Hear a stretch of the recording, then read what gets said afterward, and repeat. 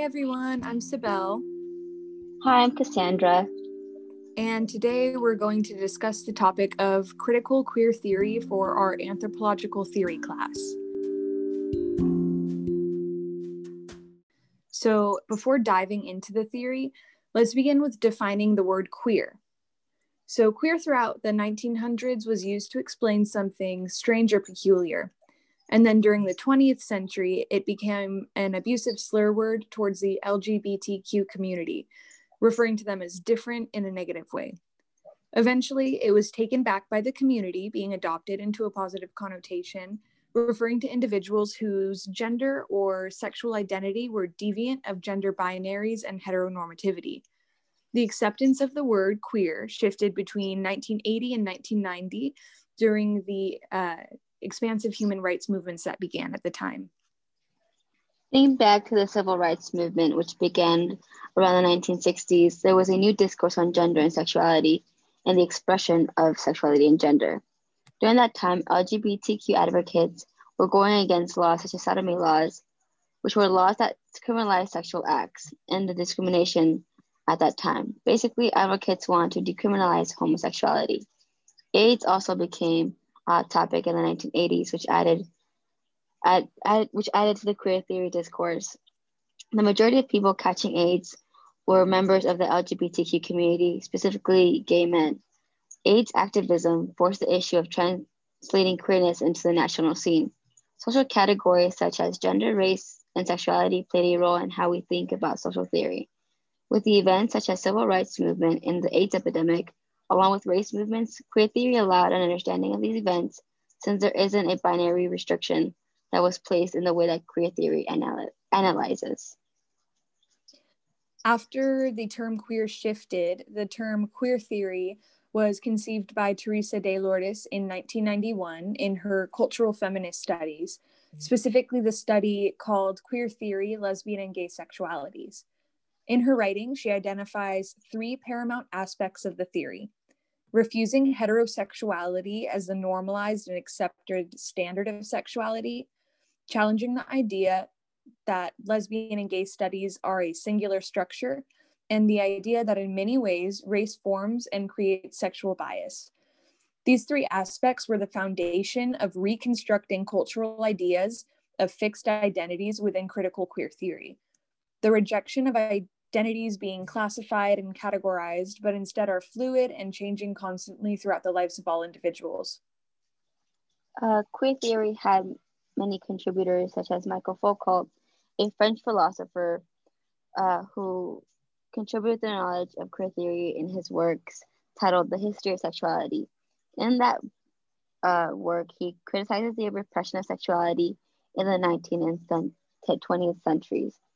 Another contributor was Jacques Derrida, another French philosopher known for funding deconstruction, which emphasizes the internal workings of language in the conceptual systems, the relational quality of meaning, and the assumptions implicit in forms of expression.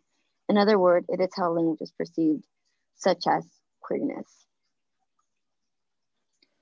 And then another contributor was Judith Butler, who was a gender theorist and a philosopher. She wrote the books Undoing Gender and Gender Trouble, and she focused on building off of Foucault's studies of the repression and deconstruction of sexuality by doing the same to gender. Her book, Gender Trouble in 1990, was considered a feminist theory, but contributes to queer theory because it breaks down the barriers and social constructs on gender. At the time and still today, men and women were viewed as masculine and feminine, but every individual is very different and gender identity is not that simple.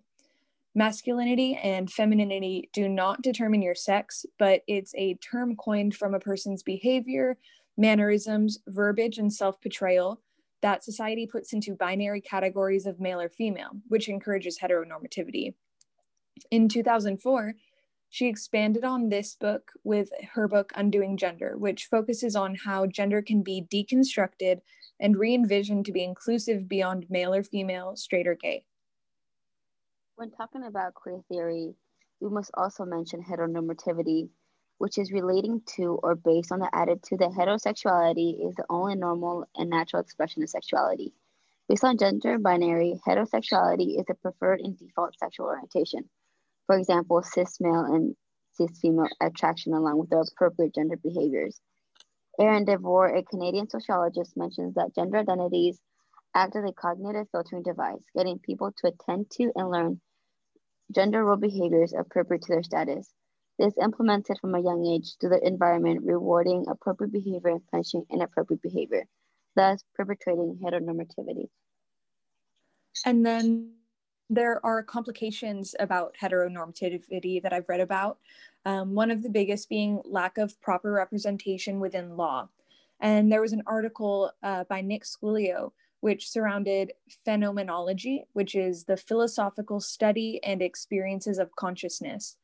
And his study allows those who work in law to better understand and value individuals' personal experiences and backgrounds. Because the law consists of mostly a patriarchal body, that leads to issues of discrimination within the LGBTQ community. There's a lack of representation that can lead to important choices being made without acknowledging the other people who don't fit into the stereotypical body of law. And a main point in his article was orientation. Everyone orients themselves physically and mentally, and he emphasizes that individuals always orient themselves toward law, stating they're either under it, above it, in it, and so on. And the LGBTQ community unsettles the conventional heteronormative orientation, which can lead to individuals being disoriented or often disregarded by law. We must also look at Western culture perspectives when thinking about queer theory. Within the Western family structure, typically the norm is a dad, mom, and children. The role of the parents is to teach their children appropriate gender behavior, and thus the normalization of heteronormativity begins when gender behaviors are either rewarded or punished. Children will learn their culture's definitions of gender and gender identity at the same time they will learn what gender behaviors are appropriate for them. Mentioning from Judith Butler's, what she had mentioned was that gender is not natural. It is formed as a series of effects and how they are read. And Judith Butler also mentions that no one really has a gender. It's just rather developed over time. And that is how queer theory rejects the constructive mainstream normative ideas, which are social constructs that she mentions. And then I also wanted to bring up other cultures to parallel the traditionary binary Western perspective on gender and sexuality that most people are familiar with. I just wanted to address the acceptance of individuals who fit outside these norms in other cultures. And while these other cultures generally have classifications of their own, I just wanted to share them because they deviate from the traditional binary categories. So many other cultures throughout history don't have such severe classifications of sexual orientation. The Greeks, for example, in 5th century BCE, they had the word aphrodisia, meaning sexual desire, which was inclusive for men and women, and they didn't have a word for sexuality or homosexuality. And then in many Native American cultures, they had the term two-spirit, which referenced individuals who were not identified as male or female, but as a third gender. And they were regarded very highly, and they were often identified as individuals that had special abilities and brought good luck during ceremonies. Queer theory also has its criticisms. A professor named Jai Oakes mentions that queer theory is just a ruthless criticism of everything that exists. Thus, queer theory may face a contradiction. The theory itself is exposed to nothing more than other arbitrary social inventions. The goal of queer theory was to take on the massive transgression of all conventional categories and allowances, yet it relies on the same categories it is set to deconstruct to prove its validity. And then another critique of queer theory would be that it delegitimizes queer identities that are currently still trying to be regarded as valid, such as bisexuality. There are also implications in regards to queer theory, such as the potential to undermine the base structure on which any identity relies is possible while looking at it through a queer perspective. Queer theory is not solely about sexuality or gender, rather it implies that sexuality cannot be disconnected from other definitions of social status and culture. That is why one should be cautious when trying to define identity with queer theory, or risk becoming too limited. Queer theory is a field of study that critically examines sex, gender, and sexuality and sexual desire from a distant and queer affirmative perspective. Its primary aims are the denaturalization of heterosexuality and heteronormative gender categories, identities, and expressions. And I think that perfectly ties everything together and is a great spot to leave off on. Thank you guys for listening. Thank you. Thank you.